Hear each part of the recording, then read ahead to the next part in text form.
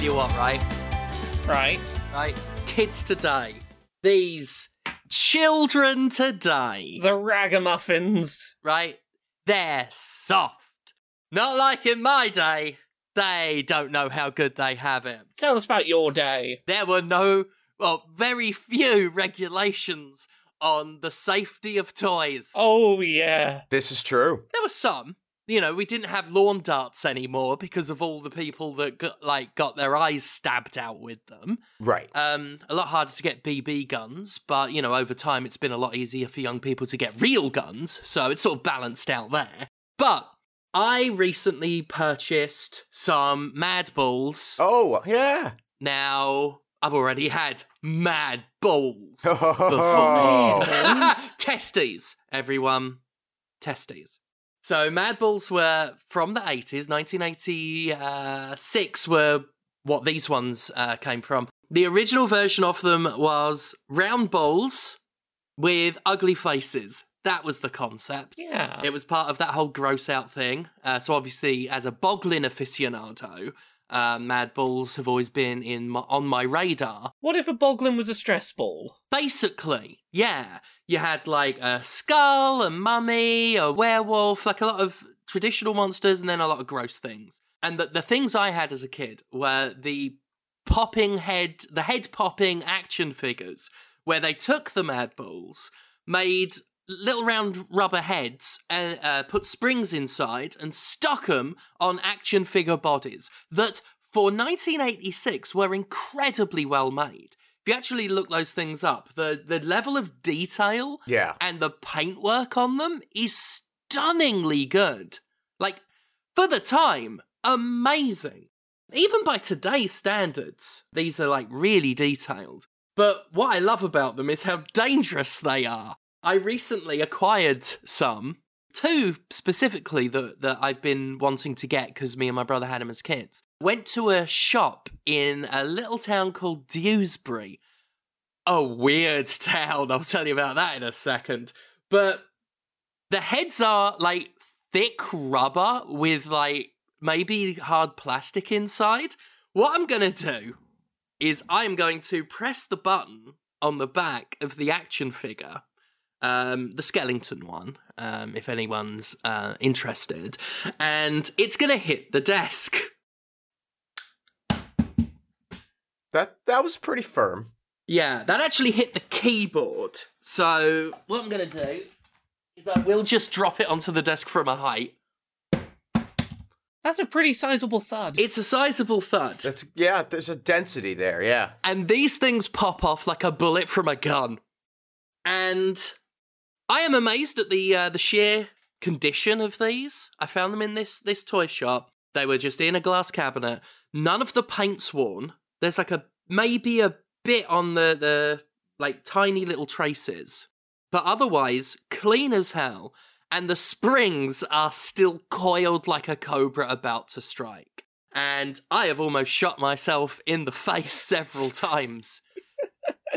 Because the only issue with them is some of them are on a hair fucking trigger at this point. I have brushed my hand past them and they have exploded. They're somewhat like a grenade that's been sat around and someone finds like 30 years later and it's like, oh yeah, you don't have to pull the pin out of that thing. Like if you brush too close of it, it's just gonna go off anyway. Right? That is actually exactly, with the same level of risk and damage, exactly what it's like, Laura.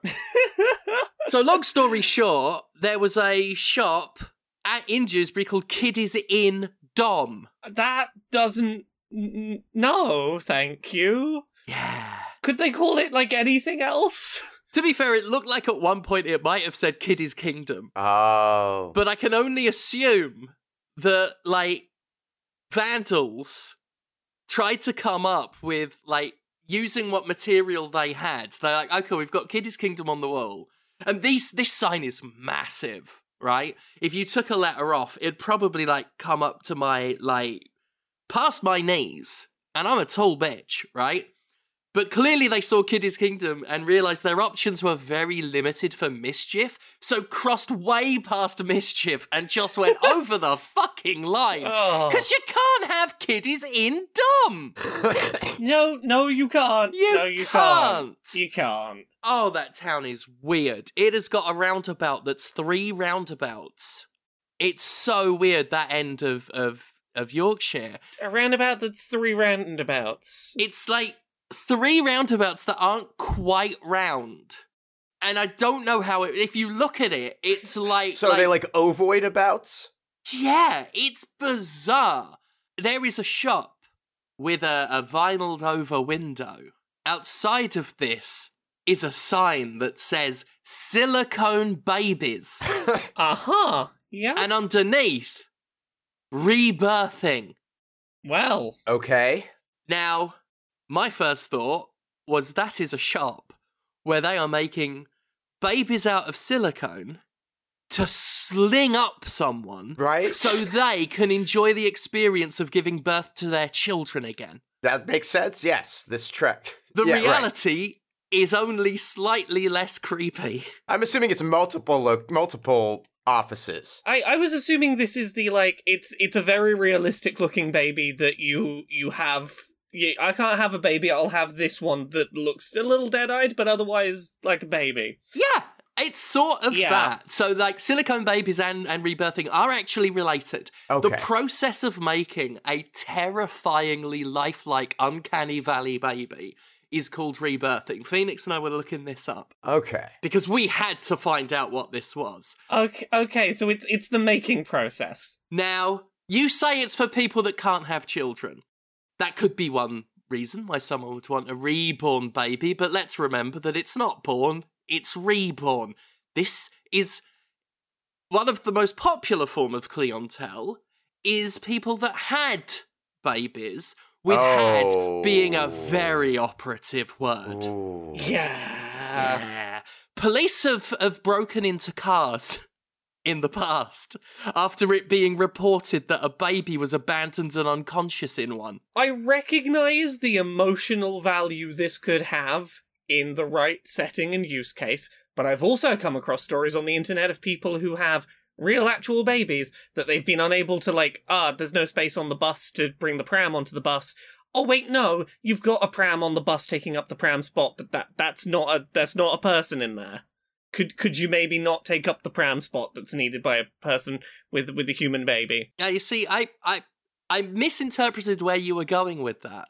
Right. And thought, are people getting these vinyl, most of them are vinyl, these vinyl Uncanny Valley babies made so that they can take the parent and child parking spot at the supermarket? I mean, honestly, I wouldn't be surprised. If you're gonna do that, this seems like a good way to achieve that goal. By the way, right, if you've taken the parent and child parking spot, right? Right. And you don't have a kid, you don't get to stare at me in the supermarket like I shouldn't be there. It's true, because they shouldn't be there. They should be looking for a parking space. Exactly. There is 100% crossover between transphobes and people that park in the parking spot reserved for kids without having kids. They're the kind of people that'd buy a vinyl baby. Anyway. Hey, it's Fogquisition. Shrewsbury's weird. We sometimes talk about video games here. I've played some. I bet you two have played some as well, probably. Yeah, I heard Bono's a fan. Yeah.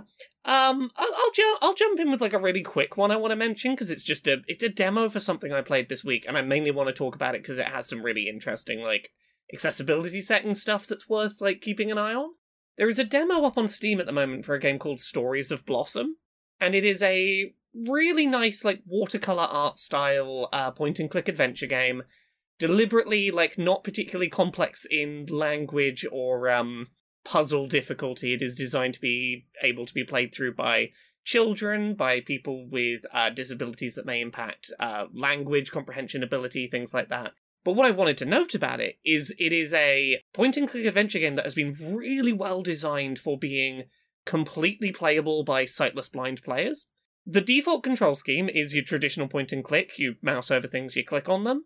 There is an alternative here where you can just go left and right with the keyboard to cycle through all of the highlightable things on screen, have them described to you as audio, select the one you want to interact with, and all of the cutscenes and all of the gameplay moments feature full audio descriptions for absolutely everything. Every cutscene pauses between lines of dialogue to describe what is being shown. Every time you reach a new location, it pauses to describe to you the location you've entered. Every time you interact with a new item or person, there is an audio description can be given for, for who you're interacting with.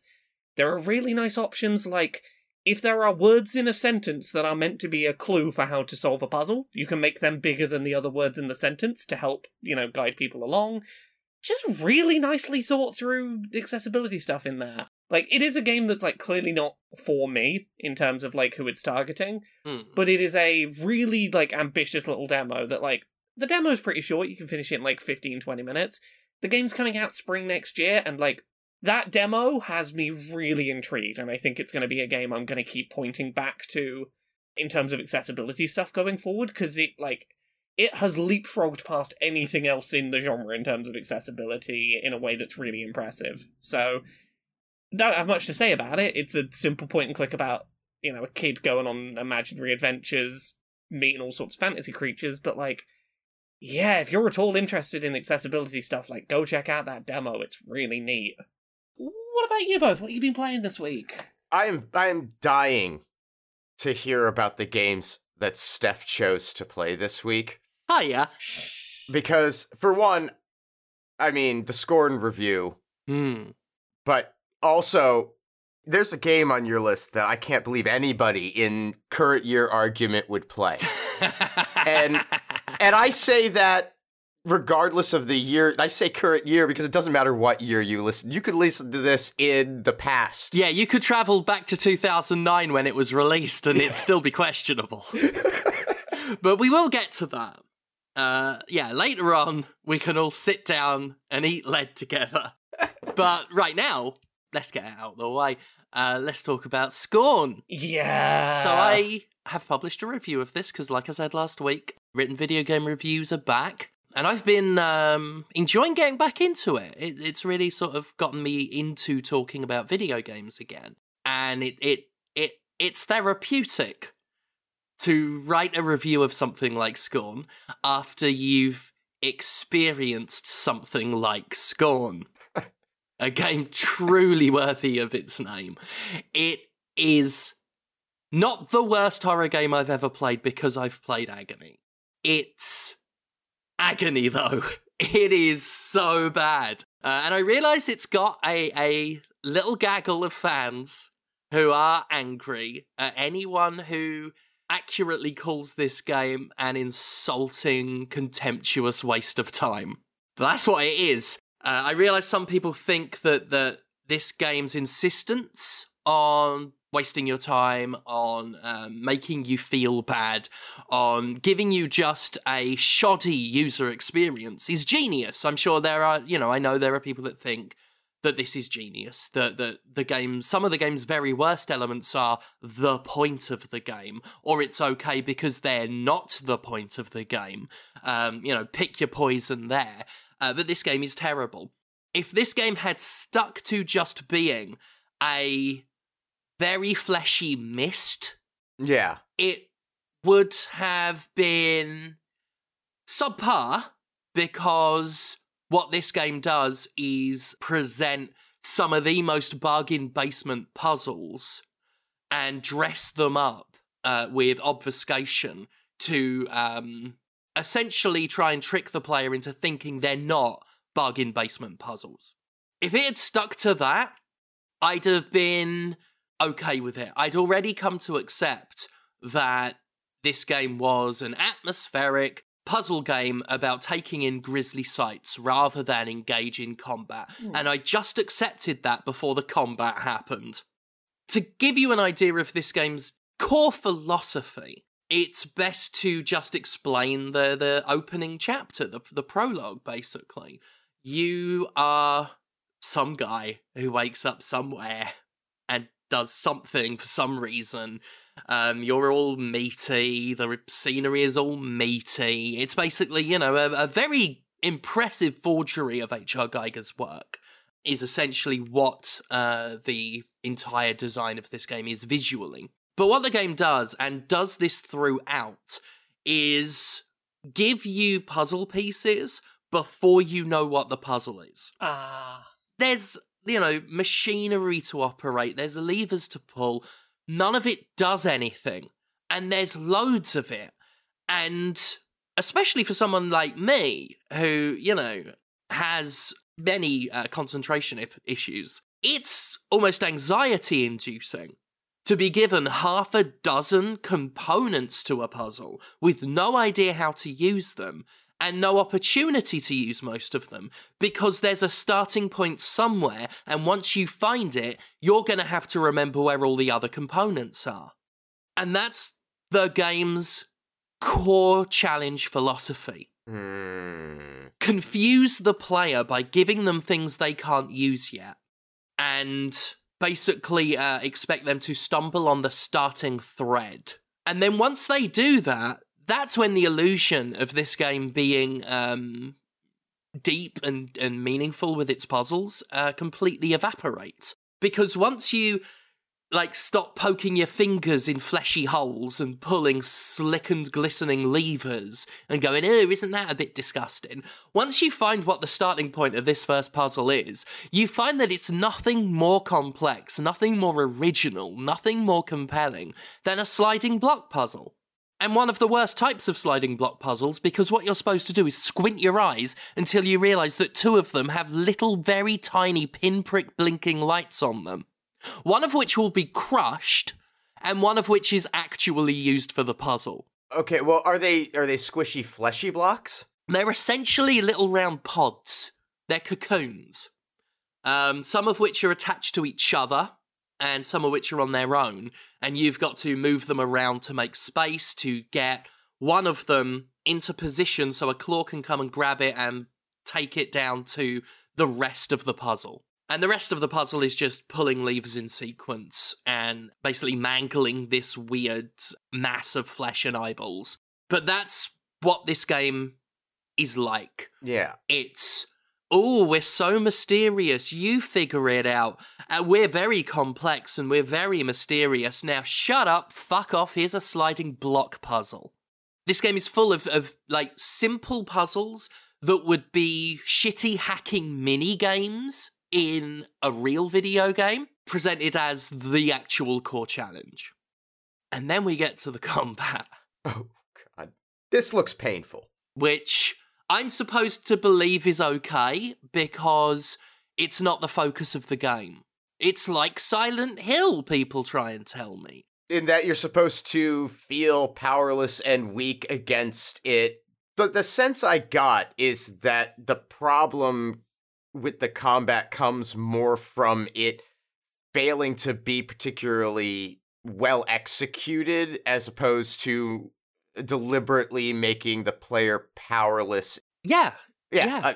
And in Silent Hill, it's often encouraged to avoid monsters altogether. Right. You can turn the radio and the light off, and the monsters can't really find you very well. You generally have space to get round them. And there are elements of this game where you don't have that space. The monsters hit hard up close and can very quickly shoot you from a surprisingly long range with projectiles. And if you try and fight them, you are in for a bad time. You have no defensive strategies whatsoever. You cannot dodge, you cannot block. You can only sprint. And turning around is really sluggish, and you don't have a lot of room to maneuver in several areas. They'll come through really tight corridors. There have been several points where I've tried to run past, but there's just not room, and they're just blocking me. There is a healing system, but just like with the puzzles, you get the component for it before you get the ability to use it to heal. You pick up this weird little, sea anemone looking thing, and it doesn't do anything. And then there's a bunch of combat before you get to the healing. Now, apparently reviewers have got to points, and I was almost at one point until I found a workaround, where you can get to a checkpoint with, like, barely a sliver of health because you've either fought or failed to flee, and you are just fucked. Yeah. You can get to a point where it's like, I can't get past this without taking damage, and I'm in checkpoint hell. It's perfectly possible for that to happen. Luckily, I was lucky enough to... I thought I was in that position, but managed to cheese it to get past the enemy that was blocking my way. But it's just horrible.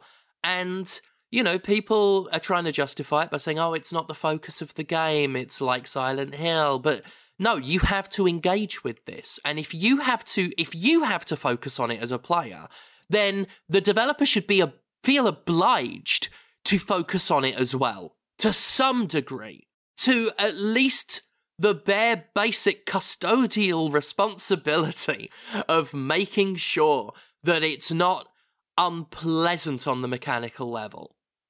That it's not to the point where I don't want to play the game. I just don't want to play this game. And I got the opportunity to conclude my time with it when I was being smashed about on the floor by a big charging block of flesh and thought, fuck this. I might as well just restart from the checkpoint. So I opened the menu and got to the loading screen, the load menu, and loaded up the latest save. And that's when I found out that the game doesn't actually save checkpoints. It only saves the beginning of each act, which was at least an hour back the way I came. Yeah. Which meant not just like engaging with some of the worst combat I've ever experienced, but also sitting through puzzles I'd already solved. All of which, or at least many of which, have laborious animations because it involves lots of slow-moving machinery. By the way, if you die, the checkpoints are so harshly rationed out that you'll end up doing that anyway, going through a lot of the same puzzles, which isn't challenging. I don't see how that's well designed to punish the player by making them just watch the same slow, sluggish, boring animations again. Too Human is less annoying with its respawning mechanic than this. Ouch. Too Human. That's a bold statement. Yeah, you know, a game with one of the most notoriously bad punishments for dying in video game history. And I find that more bearable than what Scorn does. But anyway, I lost over an hour of progress, and again, people have tried to be like, well, that's your fault. And I'm like, yeah, on some degree it is. Because I trusted the game. Because you started playing the game in the first place, yeah. Well, yeah. But, you know, I trusted the video game to handle loading, checkpoints, and saving like every other video game I've ever fucking played. And yes, I should have paid attention. Yes, I should have. You should have recognized the inherent flaws already existing in this product and thought to yourself, they're gonna fuck this up too. Yeah. The game is so mean-spirited, and that's like what this game is. It's mean-spirited and it's full of traps. I was one hit point away from death at one point, and I've been looking at the scenery like the game sort of encourages you to do because they put so much effort into the environment. And I've been looking at sort of these snaky tendrils that look like exposed nerve endings, and then I saw this other tendril and it spat at me. And then I died. It had never introduced this thing before. It just spat at me and I died. So that's how mean-spirited this game is. It's vindictive. So what you're saying is that, like, having H.R. Giger-esque visual-inspired design is not enough by itself to make this not a terrible video game. Yes. Having your only selling point be entirely the work of a man who had nothing to do with your game is probably not enough on its own. But yeah, like, you know, people have said that's my fault. Yes, I should have looked at my phone and checked the time and seen how far back the timestamp on the save file was. Yes, I'm never going to do that for any other game because I trust those games to handle it properly. But for this one, I should have. Once I reloaded it saved over it saved over the whole thing. There's no do-over, there's no secondary save file, there's no, it doesn't warn you, it doesn't give you a pop-up or a confirmation, it just reloads it and you are fucked. You're fucked. It's a terrible video, even without that bit. You know, this game is one of the least pleasant games I've ever played. Not in an, it's meant to be visceral and skeeve you out. Like, that bit is to its credit. This game is disgusting, and that's actually a positive for this. But no, the gameplay is not thematically brilliant for being just as unpleasant as its visuals. It's just unpleasant. Because I have to play it. That's the thing. The game can be an unpleasant experience, but if I've got to play it, I'm having unpleasant interactions, and that's not my idea of a valuable use of my time. So yeah, Scorn is absolutely one of the worst horror games I've played in a decade. It's contemptuous towards its player, just has a mean streak running through it, and while I am completely aware that some people think it's brilliant for everything I hate about it, I hate everything about it. Except the art style that isn't even theirs. There's a certain type of, like, people who love Pathologic. Mm-hmm. Like, I will never be one of those people. No. Right? And I recognize that there's something in it. Pathologic is a terrible time. Yeah. I've tried playing it once. I will never play it again because it is basically everything that's designed to piss me off. Right. However, I have seen people play it. I've seen people talk about it. I can recognize that that game is operating on a pretty clever level. Yeah. Scorn is the aesthetic, the interactive aesthetic of Pathologic without any of the depth, complexity, or intrigue. Right.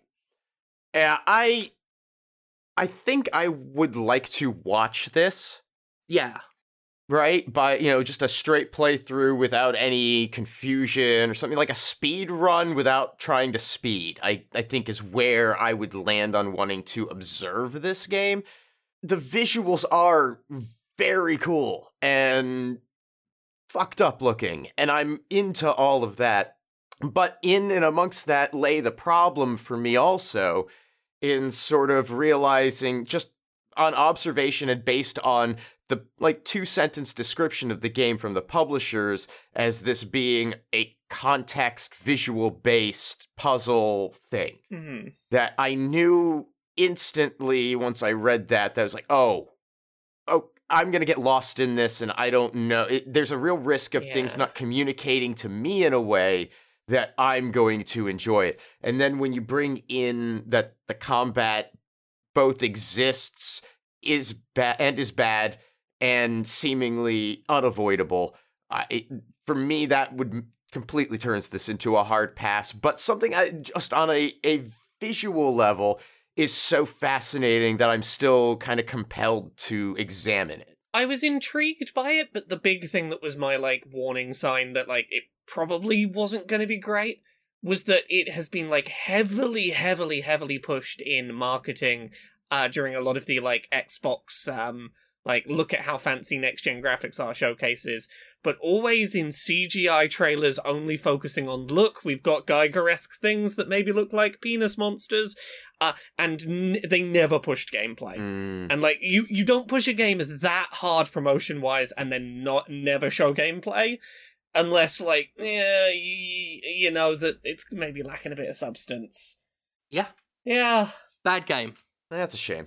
What about you, Conrad? What have you been playing this week? Well, all right, so I really have only played one thing, because otherwise it'd just be more Fallout 4, and it's that I don't know that I have much more to say about Fallout 4 at the moment. But this is actually related to Scorn, because it's pretty much the same kind of game, but with better combat. It's called Cryohazard. That's right. That's clever, right? Cryohazard. It's cute. Oh, like Biohazard. Right, like Biohazard, but Cryohazard. Yeah. Apparently, Cryohazard is also an IPA. Ah. That was... All I'm getting is, pictures of fucking beer cans when I'm trying to look this up. Well, that's because you're trying to look up a game made by a streamer and being sold on itch as it is a Game Boy ROM. Oh, yeah, I see it now. And it is a very small little game. It's a first-person point-and-click adventure in the vein of a Deja Vu or Shadowgate, but without a lot of the inventory complexity stuff. Once you pick stuff up, you don't have to select to use it. It just knows to use it. There's a point at which you get a passcode, and you don't have to enter the passcode. It just does it for you. You know, little creature comforts from that stuff that take out of the unnecessary busy work. I played it on stream Monday night with my wife, Linda, and they do a lot in 90 minutes with minimal visual abilities, I think is the way to put it. Like, the technical aspects of the Game Boy, they do a lot with how few shades of gray they have to work with, which is neat. The enemy creature designs in it are pretty horrifying. And so you wake up in a facility, and you have no memory of who you are, how you got there, but you've been cryogenically frozen for some reason. And the facility appears to be abandoned, and you explore it. And there are creepy monsters, and it consists of a few rooms, depending on an early game choice. Some of those rooms are accessible, some aren't, so it's got some replay, it's got multiple endings, and it has this hint of stuff that operates on the periphery that is pretty interesting. It's fairly well written. It's just a short little bite-sized Game Boy horror game that quite liked. And I would like to see more of this, because what it kind of sets up and establishes as being part of whatever world this is set in is intriguing.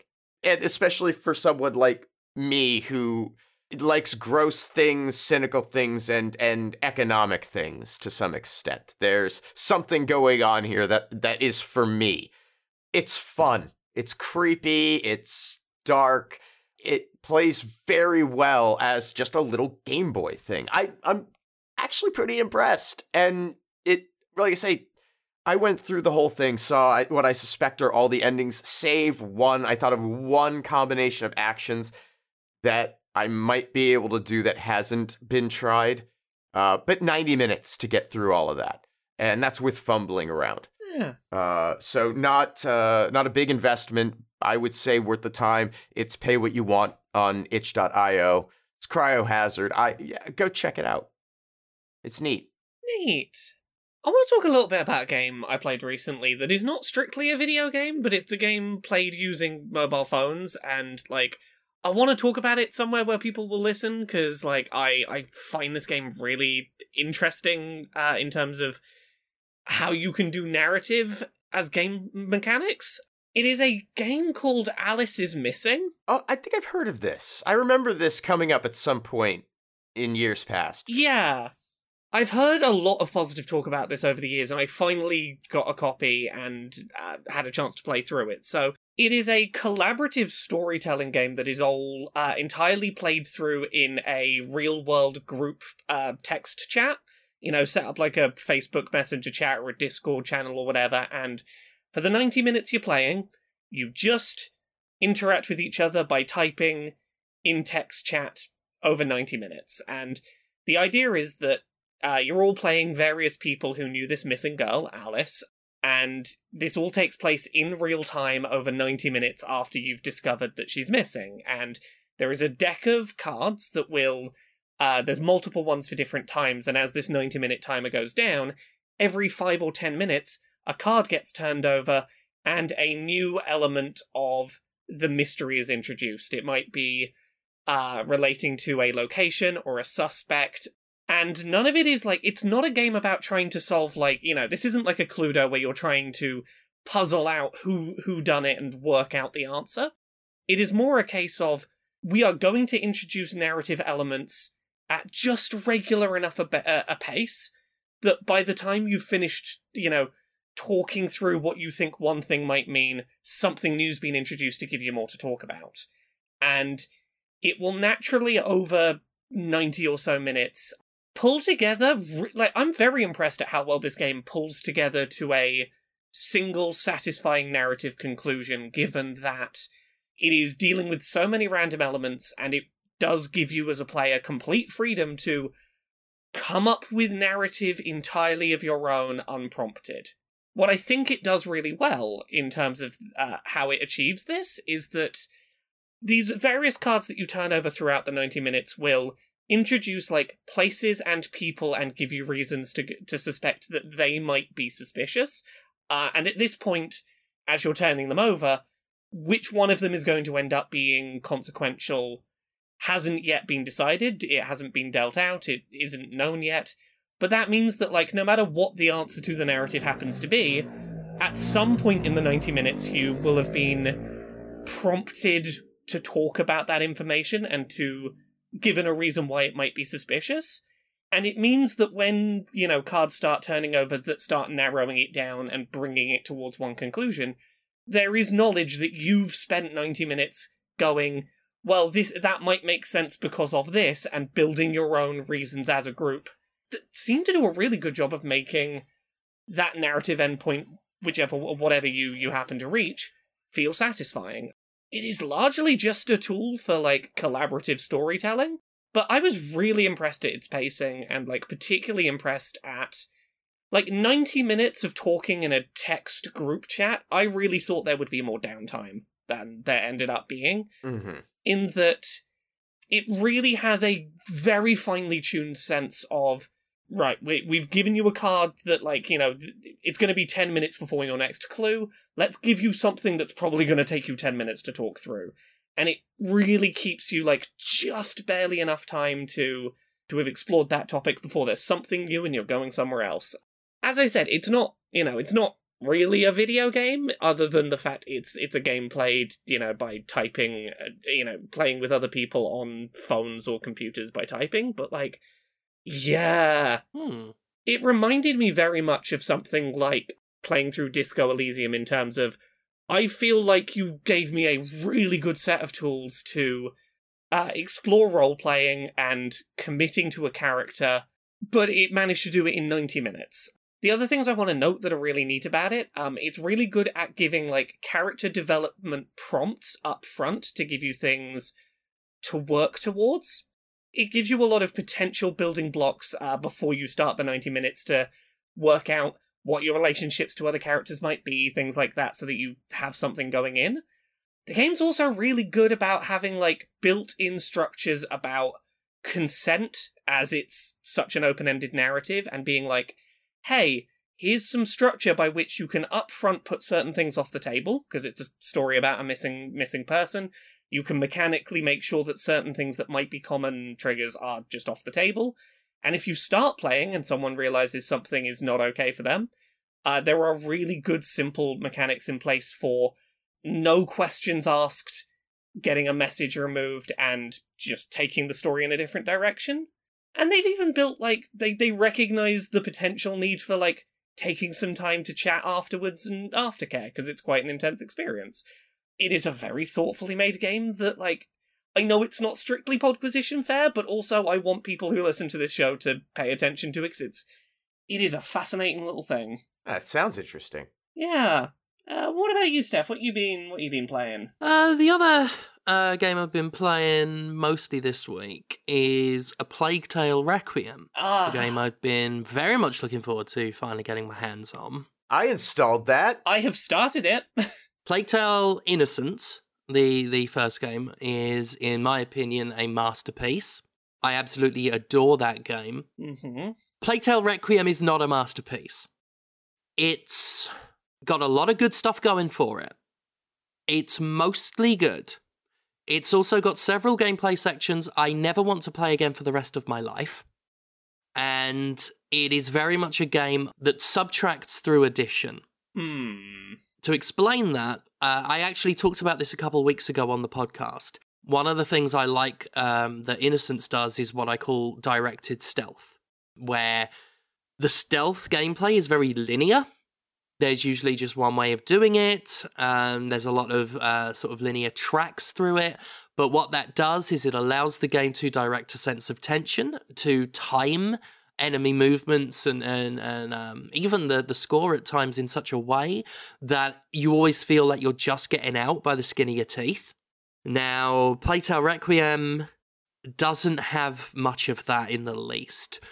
They've opened it up. So environments where you need to perform stealth are much wider. There are multiple ways to get through it.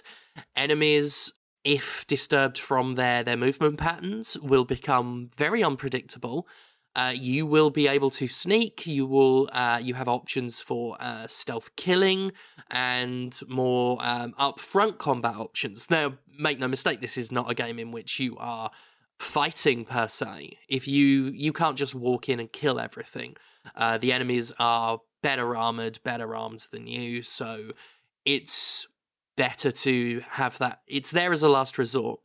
And the game has a sort of leveling system where there are 3 skill tracks, not trees, just tracks, for either using the alchemy stuff a lot, like the fire slingshot and stuff, being more aggressive, or sneaking through everything.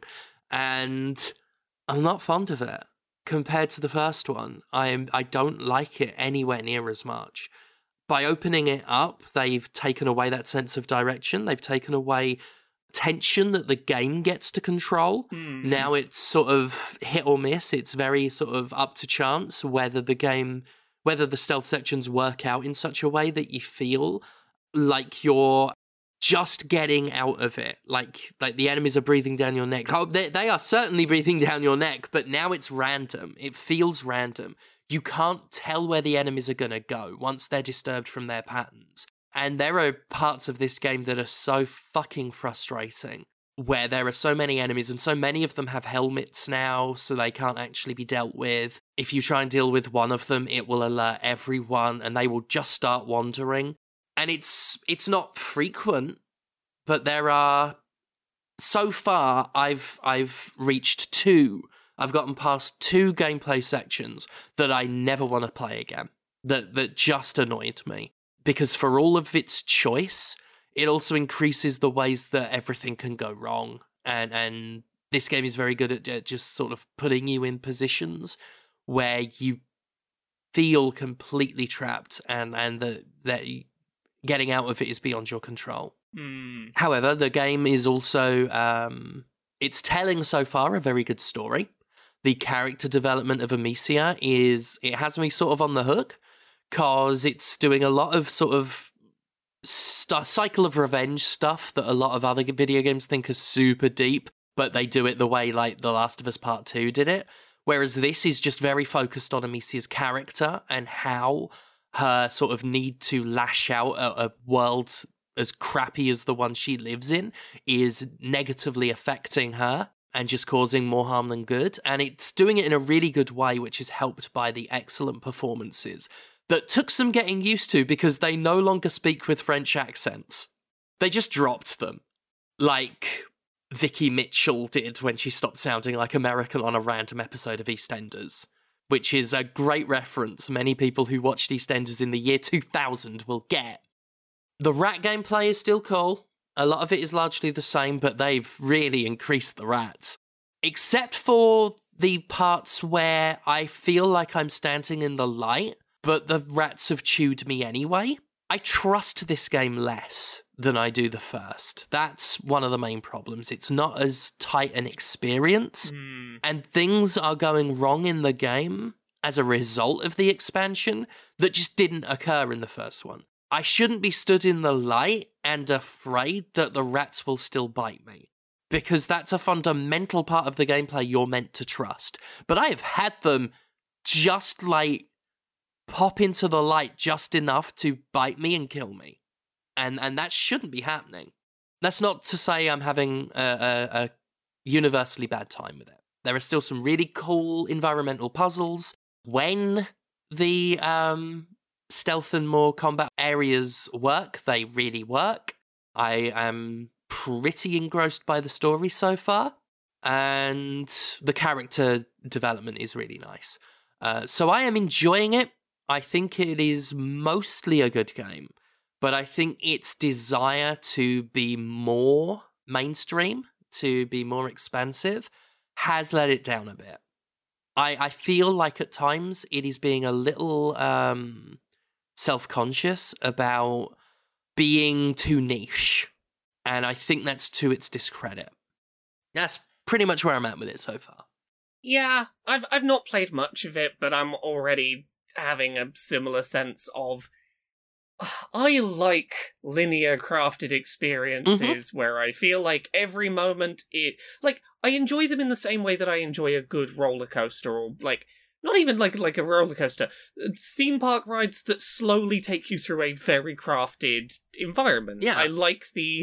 I know that every moment of this I'm being pointed exactly where I should be at the right time to have a really cool experience. And that's not to say that that's all that I ever want from games, but there are certain games where that feels to their benefit, and I sometimes feel it lacking when, it's missing, which is a shame. Yeah. I'm just so sick of games that have a hang-up about being quote-unquote too linear. There's nothing wrong with it. Yeah. And I said that in some of the very earliest Inquisition episodes I ever did.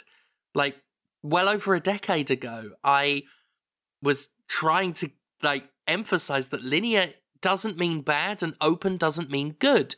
But people still treat it like it's a dirty word. It's one of the reasons, amongst all the many other reasons, that, Beyond Good and Evil 2, I lost all excitement for when I saw that it was being turned into a big open world thing, because I was just with its hundreds of planets, varying sizes, I'm like, no, just let me have a crafted single-player linear experience sometimes. And then, all the other shit happened, but, just let things that are good linear single-player experiences be that sometimes.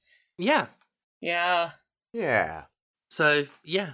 The only other thing I've played this week, I've not got a huge amount to say, but I've been playing version 1.0 of Vampire Survivors. Oh! I got a review code, and by the time this episode goes out, that'll be up. Mm-hmm.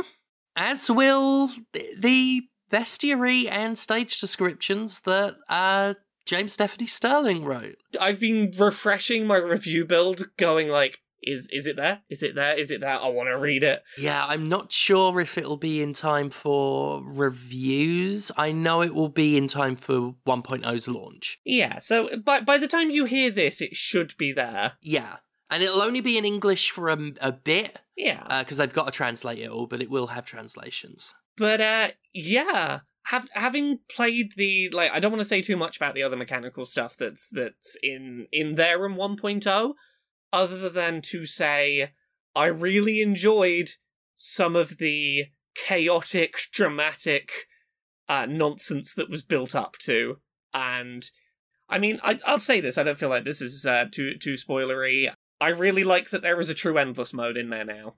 That is a mode that you can certainly set up builds where the only thing that's going to stop your run continuing is, oops, computer really doesn't like how long it's been going and how many thousands of enemies are trying to swarm you at this point. And that's beautiful. That's what I want out of this game. Yeah. I want to be able to make that one ridiculously overpowered build that would totally have been like, oh no, you used the upgraded Clock Lancet and the upgraded Laurel and the death came and one hit killed you.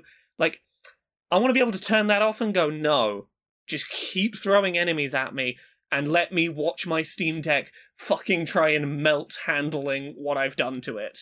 That's what I want, and 1.0 definitely delivers that as an option that now exists. It is stunning how much, because they've been, drip feeding on the Twitter account. Yeah. Lots of sort of changes and additions they're making, up to, in overhauling character sprites to make them more, just less stock asset-y, more animated.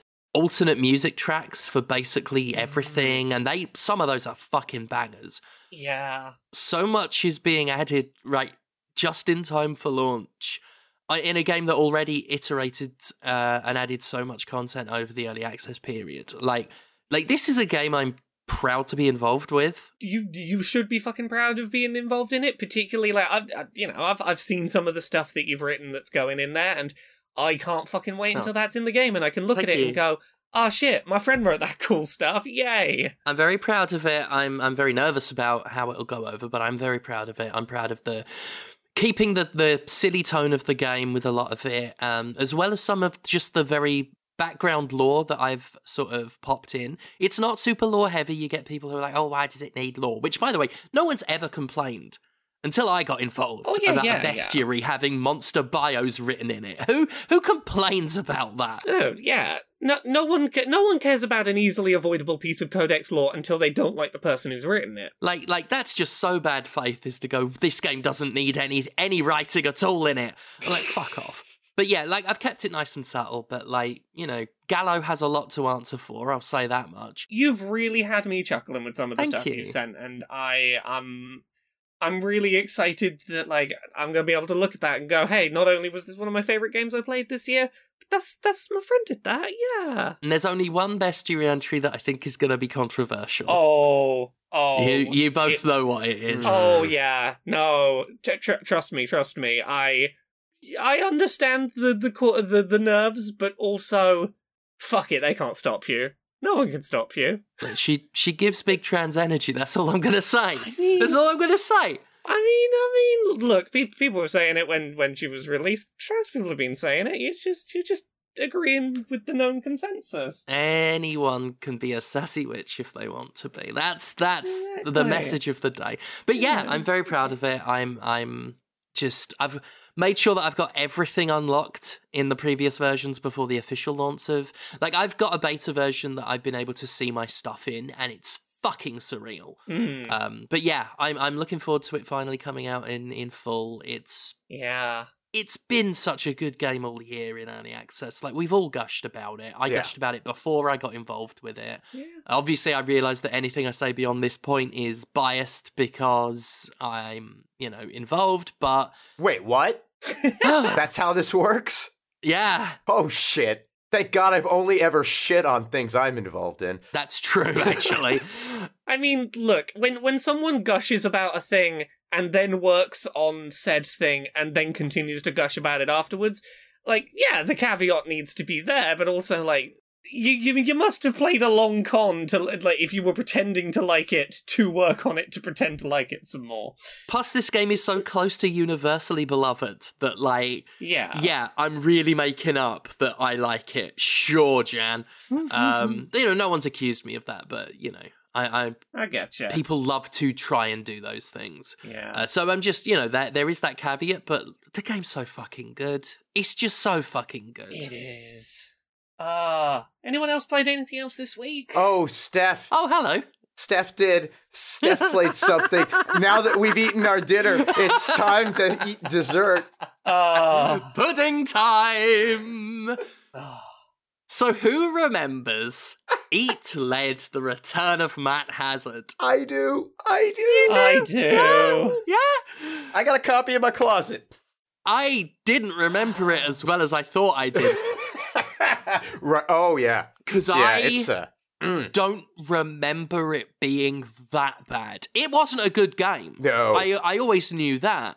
I played it back in the day, and my memory is of thinking it was fairly mediocre from a gameplay standpoint, but quite charming with the concept. It's neither. It's way worse than mediocre, and it's not charming in the least. I played a bit of it, because I've been doing that thing where I've just been getting some, like, backwards compatible 360 games for nostalgia. Right. And thought, I remember being a bit charmed by that. That'll be something to do. And then I streamed it for 3 hours.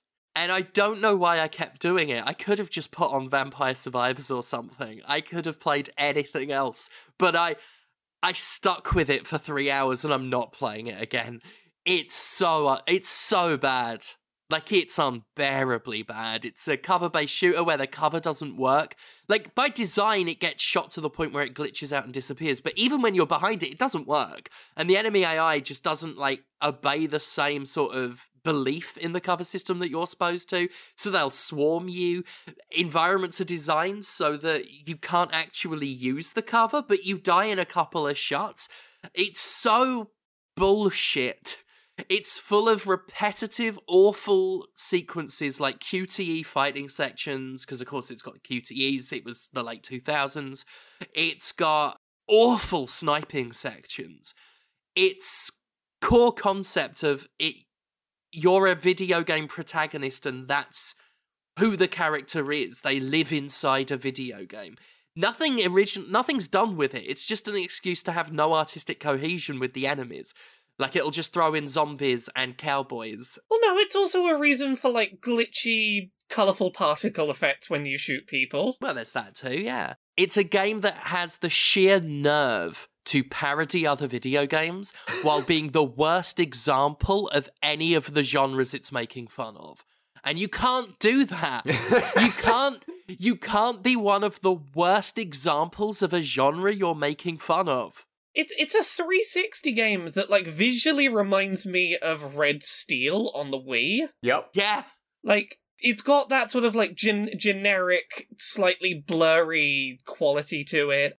I remember the AI in it just having a real propensity for sprint forward and then awkwardly stand there for a second, like, yeah. I forgot what I was doing. What was I doing? Oh, yes, I was shooting you. Oh, yeah, there's no real AI to speak of. They just sort of mindlessly run at you and just, like, shoot, stand there, shoot. Yeah, it tends to be more a matter of, like, just getting overwhelmed by enemies more than them being strategic. Whenever it tries something different, which is the same shooty bullshit, but with, like, something annoying added, it drags on far too long. Mm-hmm. The actual gameplay, when it's not being, like, utterly infuriating, is just boring. Like, it is, like, the most dreary version of a cover shooter. Repetitive. You get various weaponry, but, like, they're all useless except your starting pistol. Because with that, you can just hide behind something, mostly, if they're not rushing you. Hide behind something, line the reticle up to their head, and then just pop up and shoot their head and they die.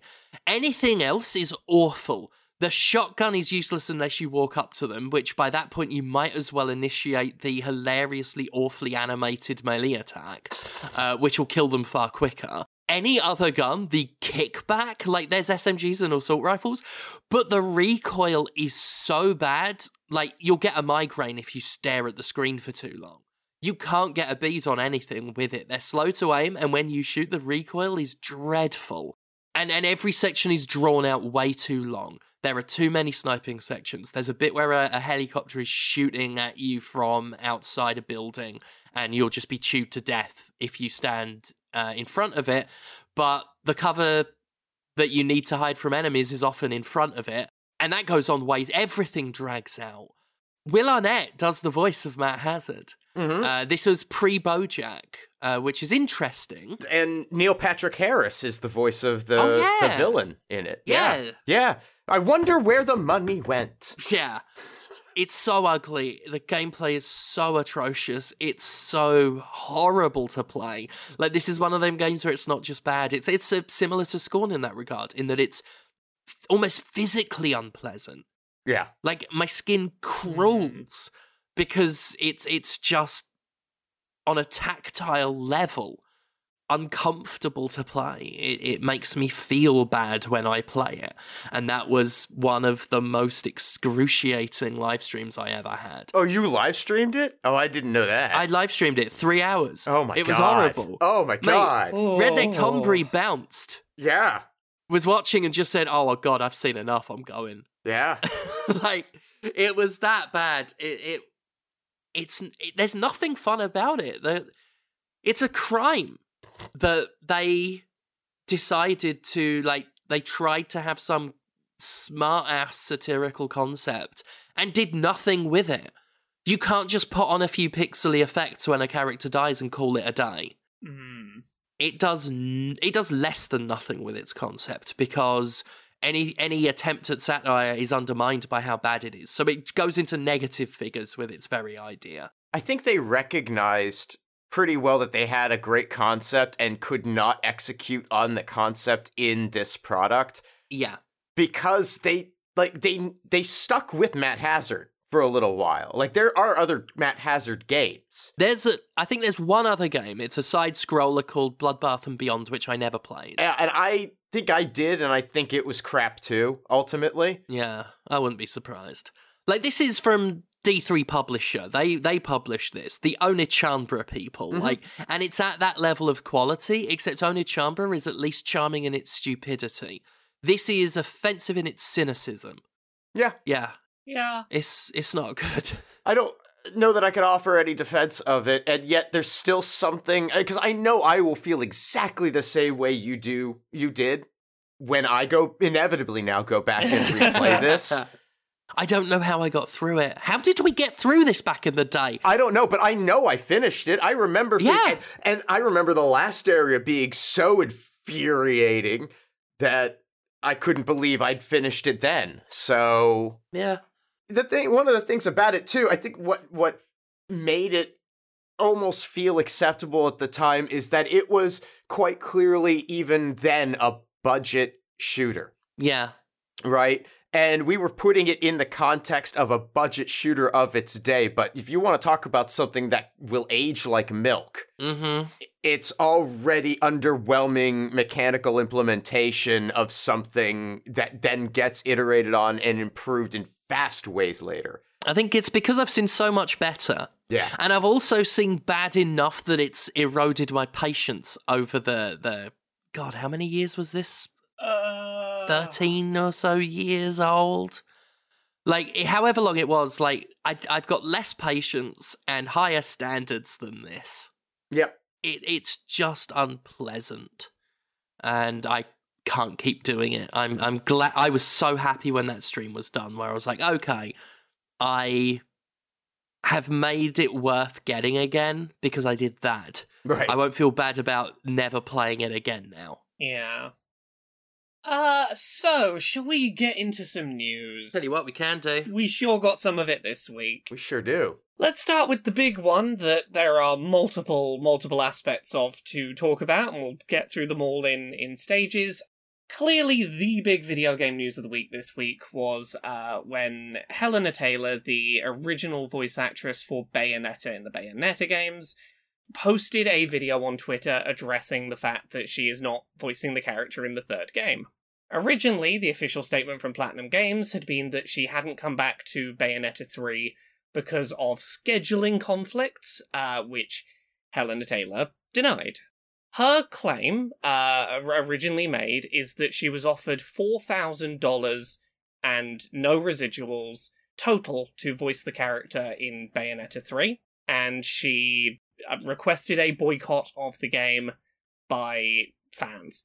This started a larger conversation, and it is an important conversation to have about Helena Taylor's situation, but also more generally about the industry, about underpayment of voice actors in the video game industry. We had examples of, for example, someone who voiced the character of Rivali in Breath of the Wild only being paid, I believe, total $3,000, no residuals, for his involvement on that game.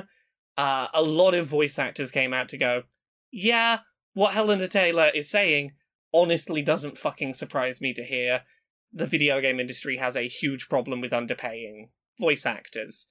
Now, from there, it is important to address that there has been a follow-up report from Bloomberg, which I don't think should invalidate the wider discussion of... Well, that's my fear, is the sheer muddiness and the fact that this is now all about the drama of who's lying.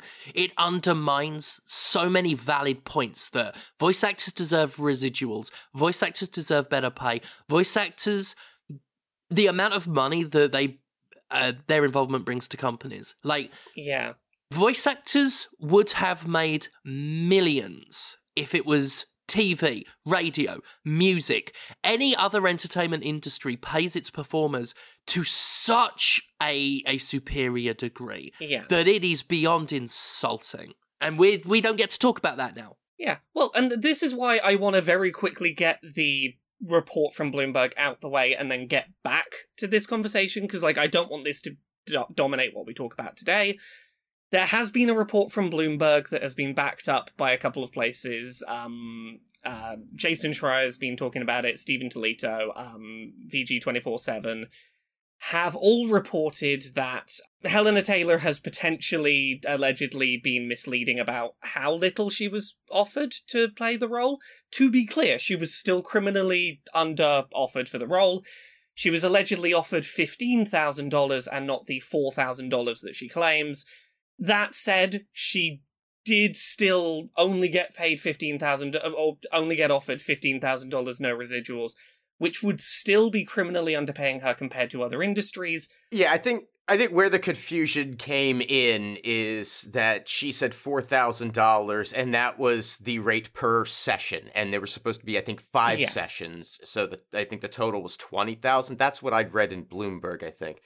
But the problem is it's muddy, and it doesn't actually matter how much she was offered. No. Now, it's unfortunate that this either error or intent to make it maximize the sense of outrage exists, because it sets her up as a pretty poor example of someone that we should be listening to. It establishes an opportunity to doubt. We certainly shouldn't be listening to her opinion on trans rights. And then there's that too. That's the other bit of it. Yeah, that was the other thing I was going to say, is she follows a lot of not very trans-positive people, a lot of racists, a lot of right-wing Christian conservatives, but, none of those facts should take away from the fact. No. Right. I wish we had a better representation of what this was. It's like that parody headline, "The worst person you know just made a good point." Yep. It's that kind of thing. It's it would be better if anyone else was making these points, but these points have been made for over a decade. Yeah. The earliest one I remember is one I mentioned in the Jimquisition, 2008. Michael Hollick, the voice of Nico Bellic in Grand Theft Auto 4. Mm-hmm. He got $100,000 for the voicing a lot of dialogue that game. Yeah. No residuals. When you look at how much money that game made, he would have been a millionaire off the back of it. Yeah. And he wasn't even nasty about it. His point, and it still stands, is the union should have negotiated better. And that was a point made 14 years ago. In 2016, we had a voice actors strike, Performance Matters, and we're still dealing with this. The union is still not giving voice actors the kind of respect that other performers get. That is a real issue. And it's a complicated, I've found it really complicated to work out, where my feelings sit on this, because, I something I've been mulling over, and I think you said really well on the Jimquisition this week, was the situation around the request for a boycott here is a complicated one, in that if you, as you said, if you're going to boycott every video game that underpays its voice actors, you're probably going to have to boycott every AAA video game that exists. Yes. Because this is an endemic issue to the industry. And it sucks that the situation around Helena Taylor has muddied that conversation, because the core conversation is really important, even if, on an individual level, I don't necessarily like the thought of a bunch of money going to a person who seems to hold some turf views, and I think that she's really shot herself in the foot on the messaging. Doesn't change the fact that voice actors are talent that deserve to be paid proper residuals, and that our industry needs to treat them as the talent they are. Yeah, I don't think that just because this person seems like they might be an asshole, everyone else who does their job deserves to not get paid. Fuck that. Yeah. Nor do they deserve harassment. Yeah. Oh, God. Yeah, leave these people alone. The amount of shit people have been giving Jennifer Hale for, voicing Bayonetta instead. The worst thing she did was be an actor and take an acting job. Fuck off. Yeah. The gaming community still, after all these years, has such an issue with people who are just looking for an excuse to be a cunt. It's not helping. Imagine thinking that Jennifer Hale found out what had been offered and the circumstances surrounding it and was like, well, fuck her, I'm taking this. That's not how it went. She was offered a job, she took a job. Yeah. Leave her alone. Yeah. And I do want to, touch on one other aspect of this where, let's talk briefly about Hideki Kamiya. I don't want to linger on him. Oh, must we? I'm going to say two things, and I think that they can both simultaneously be true. He's an absolute fucker who, completely handled this like a absolute unprofessional infant screaming at the wall, and as is his wont. This is not, Yeah, as is his wont. He made it worse. But I think it is also fair to acknowledge his initial response to this, in which he basically boiled down to saying Helena Taylor is lying, there may have been some truth to. Potentially more than initially people assumed. Sure. And I don't think that justifies his actions. He can be pissed about that, but his response, as well as being, like, pathetically unprofessional, was stupid. Like, he made himself so unsympathetic. Like, if you've been lied about, like, the worst thing you want to do is, like, be a total twat to everyone. Yes. Like, I feel like there is a way in which he could have, like, gone, I know that she's lying. I will give it a second. Maybe even go fucking talk to the press about the fact that you know, there are ways that you, Kamiya, could have much more sensibly handled that if that was what you were feeling and you wanted to talk about it, rather than what you did. It's his right to process it however he'd like to do that. Yeah. But at the end of the day, he made himself look a right tit. Yes. Now, in terms of, like, wanting to move this conversation away from some of the stuff about Helena Taylor specifically, I do want to point to a really good piece on The Guardian by Keza MacDonald called An Insult: Video Game Voice Actors Speak Out to Demand Fair Pay.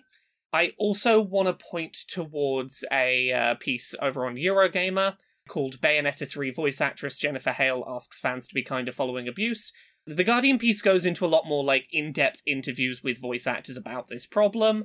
The latter piece on Eurogamer largely compiles social media statements from voice actors about this topic, both of which are really good starting points for if you want to see who else in the industry is talking about this and keep thinking about this story in a way that doesn't necessarily have to be attached to Helena Taylor as a figurehead of it. But yeah, it is a mess of a story, and one that needed to be touched on up top because there wasn't really any getting around it. It's really tiring to like video games. Mm-hmm. Another story from a couple of weeks back that we didn't touch on at the time, I didn't put it on the topic list because I wanted to wait until there was more information. I didn't want to rush putting it on here. TwitchCon happened a couple of weeks ago, and a Twitch streamer broke her back in two places taking part in an event at TwitchCon where there was a foam, like a big foam pit, and Twitch streamers were encouraged to do sort of gladiator-esque activities on standing platforms, and she assumed that big foam pit was for landing in and was a safe place to land, jumped into the foam pit, not realizing it was very shallow and concrete at the bottom. The story involves Adriana Chekic, who is okay. She is having to do some major recovery to learn how to walk again. It is a very serious injury, and the main reason why it's important to talk about it is because inevitably this is going to be a story that comes back up. The question is who the blame for this incident is going to end up pointed at. The foam pit stand was sponsored by Lenovo. It was at TwitchCon. There's a few companies that potentially could be pointed to as responsible for this pit that occurred, but right now there is the lingering issue of someone got very seriously injured at TwitchCon in an official event, and this is likely to either result in a lawsuit at some point against Twitch or Lenovo. So that is a situation that happened that will probably be circling back around at some point in the future. We got some other stories. You know how Stadia died really recently? Because apparently no one wanted streamed video games. Yes. Haha. Yeah? That's not stopping new people trying to get into the game. Netflix is seriously exploring its own cloud gaming offering. I have more faith in Netflix's ability to accomplish this than I do Google's. I genuinely do, and I wanted to talk about this, because, like, I think I might... look, I think this might do well, for the same reason that, like, I use Xbox cloud gaming, but I never touched Stadia. Yeah. If you take people who already have a subscription to your online service and offer this as an additional value add, I think people will use it. Yep. I think if you offer it as its own standalone thing where you have to buy into just it on its own, it's not going to work. And I think that's why Netflix really has a good chance of doing better than Google at this. Yeah. Yeah. I mean, and I'm pretty sure they would have no difficulty getting it on any device. Yeah. That's capable, and just anything. So, I mean, it's... Well, that's the thing. Like, they already have Netflix apps built into TVs. They have Netflix apps on whatever thing it is you want. If you can get that to interface with a controller, if, whatever TV that's got the Netflix app will Bluetooth connect to a controller, done. Yep. Use your existing controller, you're there. No additional payment, so why not try it? I think they're in a much better position to do it as a thing. So yeah, we'll see how that goes, but I feel like it's got a better chance of surviving than Google. Netflix can go fuck itself, though. Well, sure. Oh yeah, no. Absolutely. Yeah, Netflix can go fuck itself, but also I feel like this is going to have more of a chance of living than Stadia did. Oh yeah, they've got a better shot of it than Google. Yeah. We got some more information about Call of Duty and the having to have a contract phone to play the game online situation. They're not backing down from it. Ish. You are only going to need that text verification on PC. It won't be required on console. Right, because if you're on console, you're already connected in with one of the major networks. You have an account. That's already going to be verified. They don't need it there. Well, I feel like it's not even necessarily that. I think it's to my understanding, games you play online can read your unique console ID.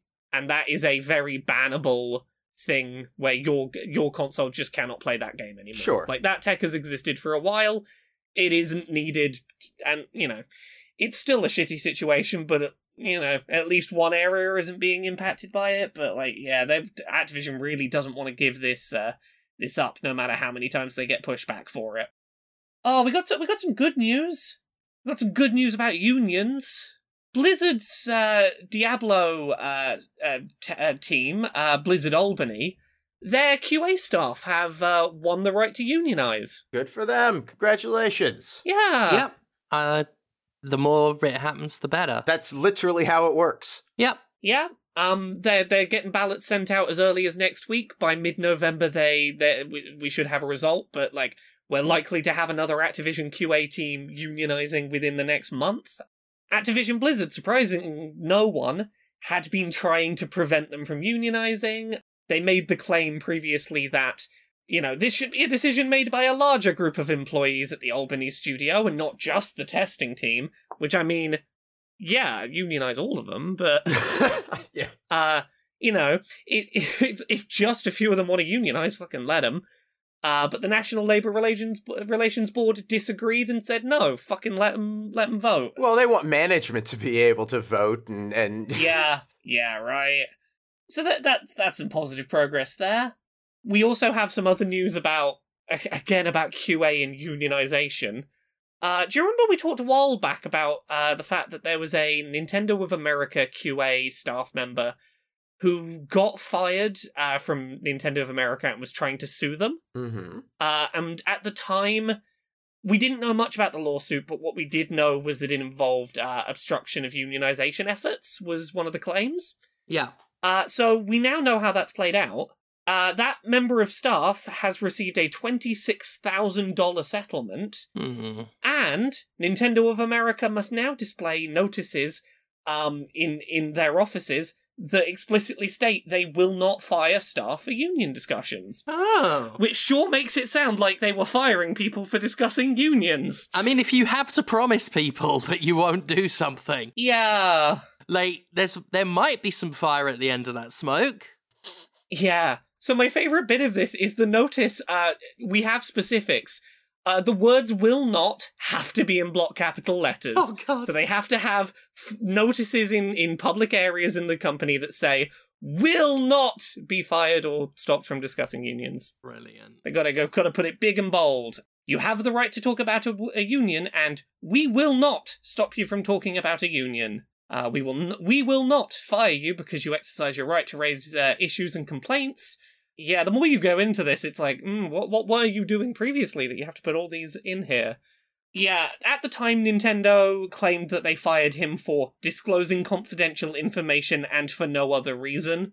And there is no evidence here that it was for other reasons, but it sure seems like it was about him discussing unions. So, that's fun. Yeah. We got a couple of last ones that we can rattle through. I've saved a nice one for last. Quick one. I have no care about Apex Legends because fucking EA grumble. EA's introducing a trans character as a playable character.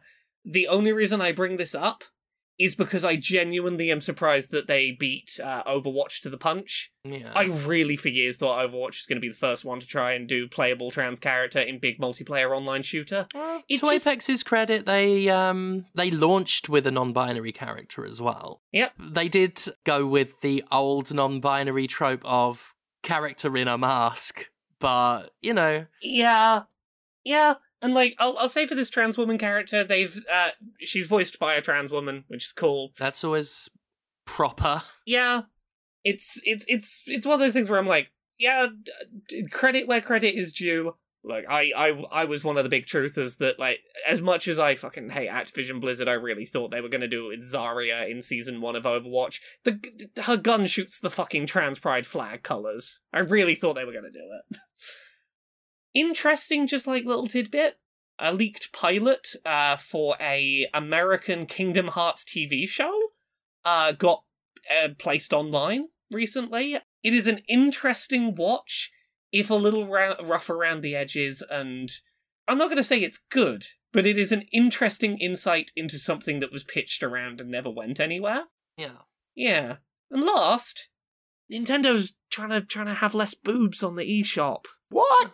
Oh. Nintendo wants less boobs. They're anti-boob. This past year, there's been a lot of boobs on the eShop. There really has. Yeah, if they didn't want so many boobs, they really should have done something about this by now, I would think. Well, yeah. Yeah, there's been, like, a real, like, influx of, here's a puzzle game on Switch, and if you do the puzzle, you see tits. Yeah. It's basically like the amount... It's similar to the sheer volume of hentai puzzle games that came to Steam once they opened the floodgates, but it stopped short of being outright hentai. But it's the same influx of rather cheap puzzle games for the same cynical reason. Yeah.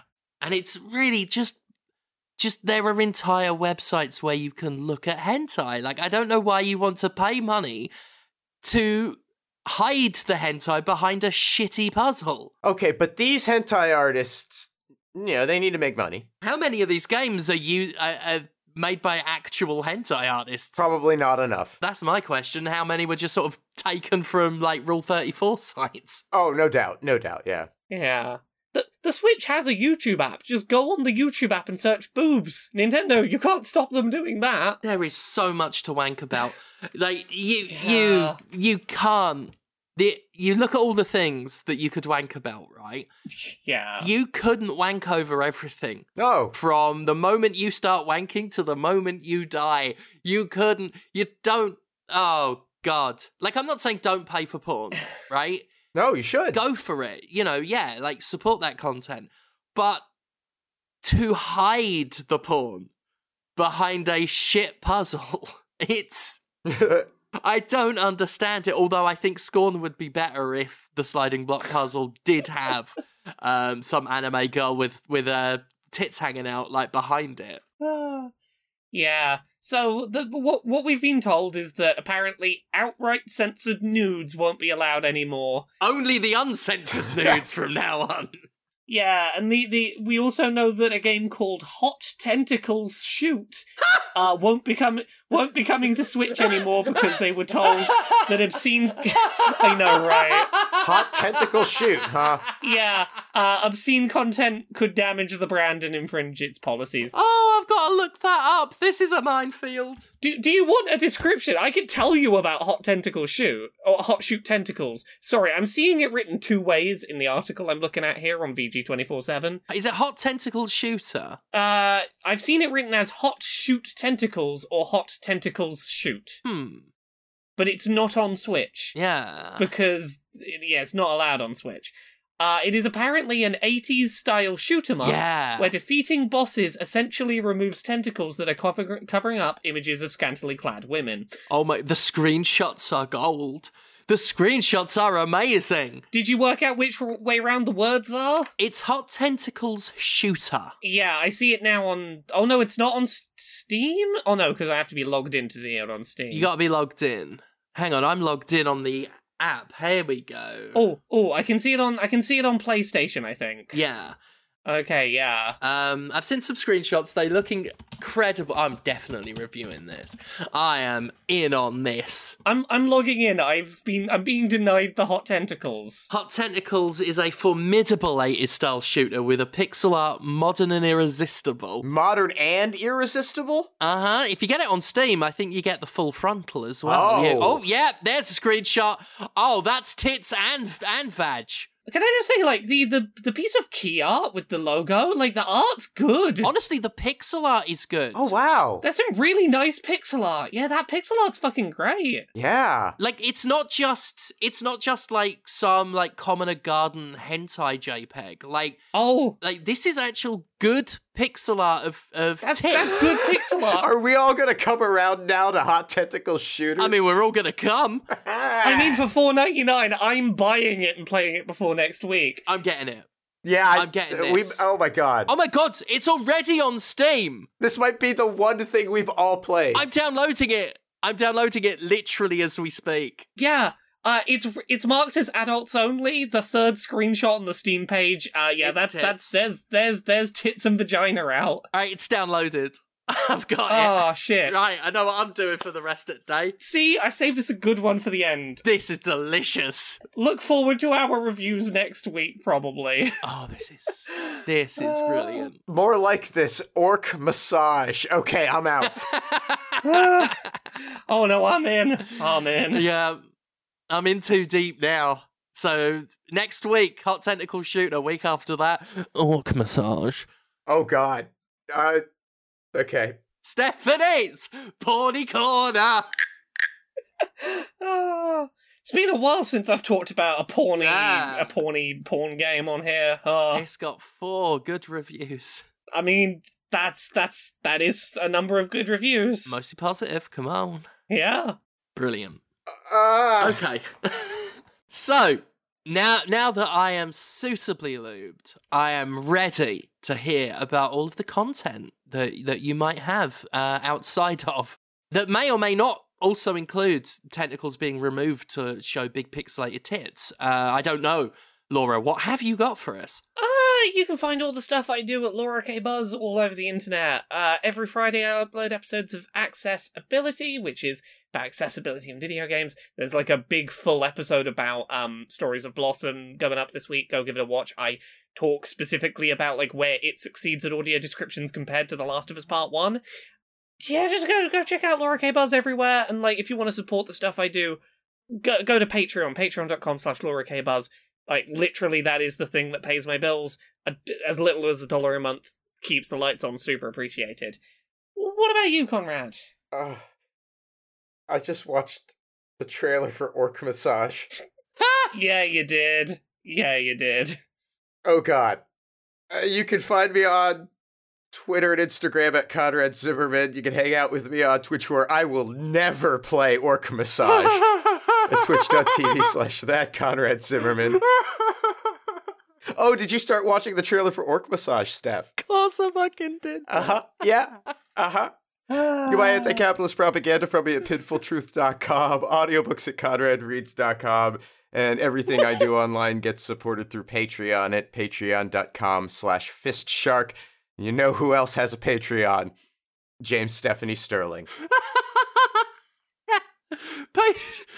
Patreon.com/Jimquisition. That supports this, that, and the other. The Jimquisition video series, this podcast, and of course now the return of video game reviews. She's sucking his cock. Oh, right up there. Oh. Yeah. Oh, they are going for it. I told you. Fucking get that green dick. Yes, the return of video game reviews that may or may not include Orc Massage. We've got Disney Dreamlight Valley up. We've got Scorn. My next review will most likely be A Plague Tale Requiem. I'm going to try and do many of the big ones, obviously not Activision or Ubisoft games. because of how abusive and horrible those companies are. But yeah, there's that. I stream on Mondays and Wednesdays, usually. And then maybe sometimes at the weekend. Why do 2 of my friends already have Orc Massage? Yes! Because you know the right people. I think we know the same people as well. Yeah, 2 friends. Twitch TV/Jim Sterling is where you can see my stuff there. Obviously, Vampire Survivors will probably be out by the time this is live. I believe it's due to go live on Steam at exactly the same time as this episode goes up. My writing will be in the game. I've written the stage descriptions and the full bestiary for that game. I like to think of my bestiary as part way between Dark Souls lore and the Pokedex. I'm very pleased with it. I hope you enjoy it. And my current wrestling dates are November 4th in Leeds, True Grit Wrestling, November 12th, Newcastle, Avant Garde Wrestling, November 20th, Leicester, Wrestling Resurgence, and we should hopefully have news on the next Spectrum Wrestling date very soon. That's that. Thank you all so much. I've got a tentacle shooter to play. Mm-hmm. Bye! Bye! Bye!